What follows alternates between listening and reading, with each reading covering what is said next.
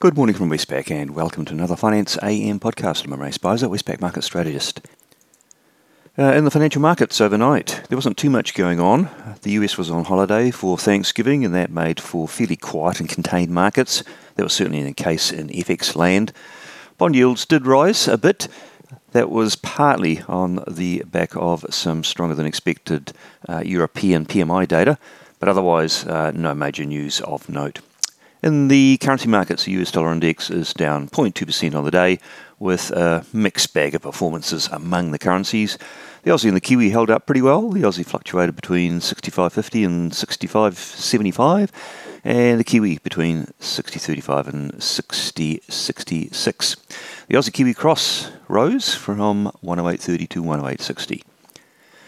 In commodities, again, not too much going on. Brent crude oil did fall 0.7%. Copper, little changed. Iron ore down 1.1% to $134. Well, that's had a pretty good run lately. And gold, little changed. In the interest rate markets, the physical US Treasury market was closed, but the futures equivalents did trade, and they implied a rise in the 10-year yield from 4.41 to 4.48%. And German 10-year yields rose from 2.56 to 2.63%. And so too did Australian yields. The 3-year yield up from 4.15 to 4.21%. The 10-year yield from 4.49 to 4.55%.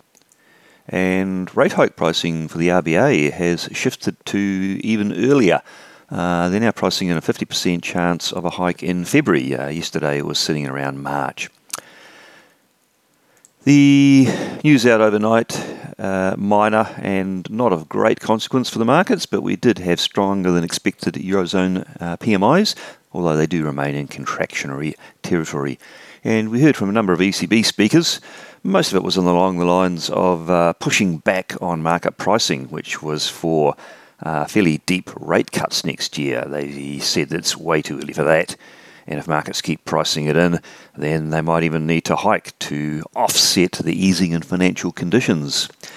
Villeroy, though, did say that, excluding surprises, he doesn't think the ECB will raise rates again, and a gradual reduction in rates will come one day, but we're not there yet. On the day, what's out that could be market moving? It's a fairly quiet calendar again today, and with the US, although not on holiday, but most taking an extended long weekend, we'd expect fairly quiet market action. But we do have in New Zealand retail sales for Q3 to watch. We're expecting that they will have fallen 0.7% for the quarter, and that will make a negative contribution to Q3 GDP. Also, of interest to New Zealanders, the new coalition government will make an announcement this morning on ministerial positions and policies. And then up in the Northern Hemisphere, we've got the US manufacturing and services PMIs to watch. They're expected to slip slightly towards contractionary territory. Well, that's it from me today. Thank you for listening. I'll be back again same time on Monday morning.